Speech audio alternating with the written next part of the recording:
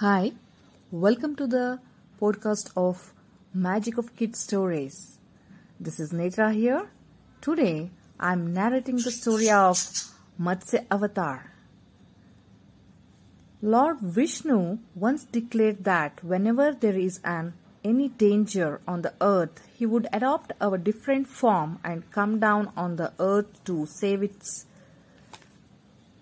people. One day, when Brahma was sleeping, Hayagriva, a horse-headed demon, stole the holy Vedas under Brahma's head. He then ran away and hid in the depth of the ocean. Brahma had to read the holy books to create the universe.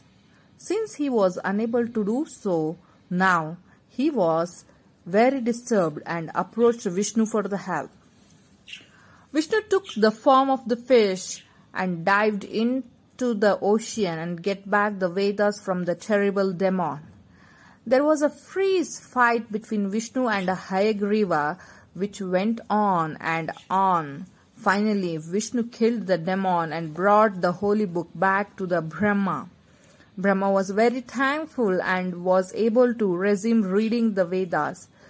Vishnu in this fish form is called as a Matsya avatar. So this is the end of the story. Hope you enjoyed it.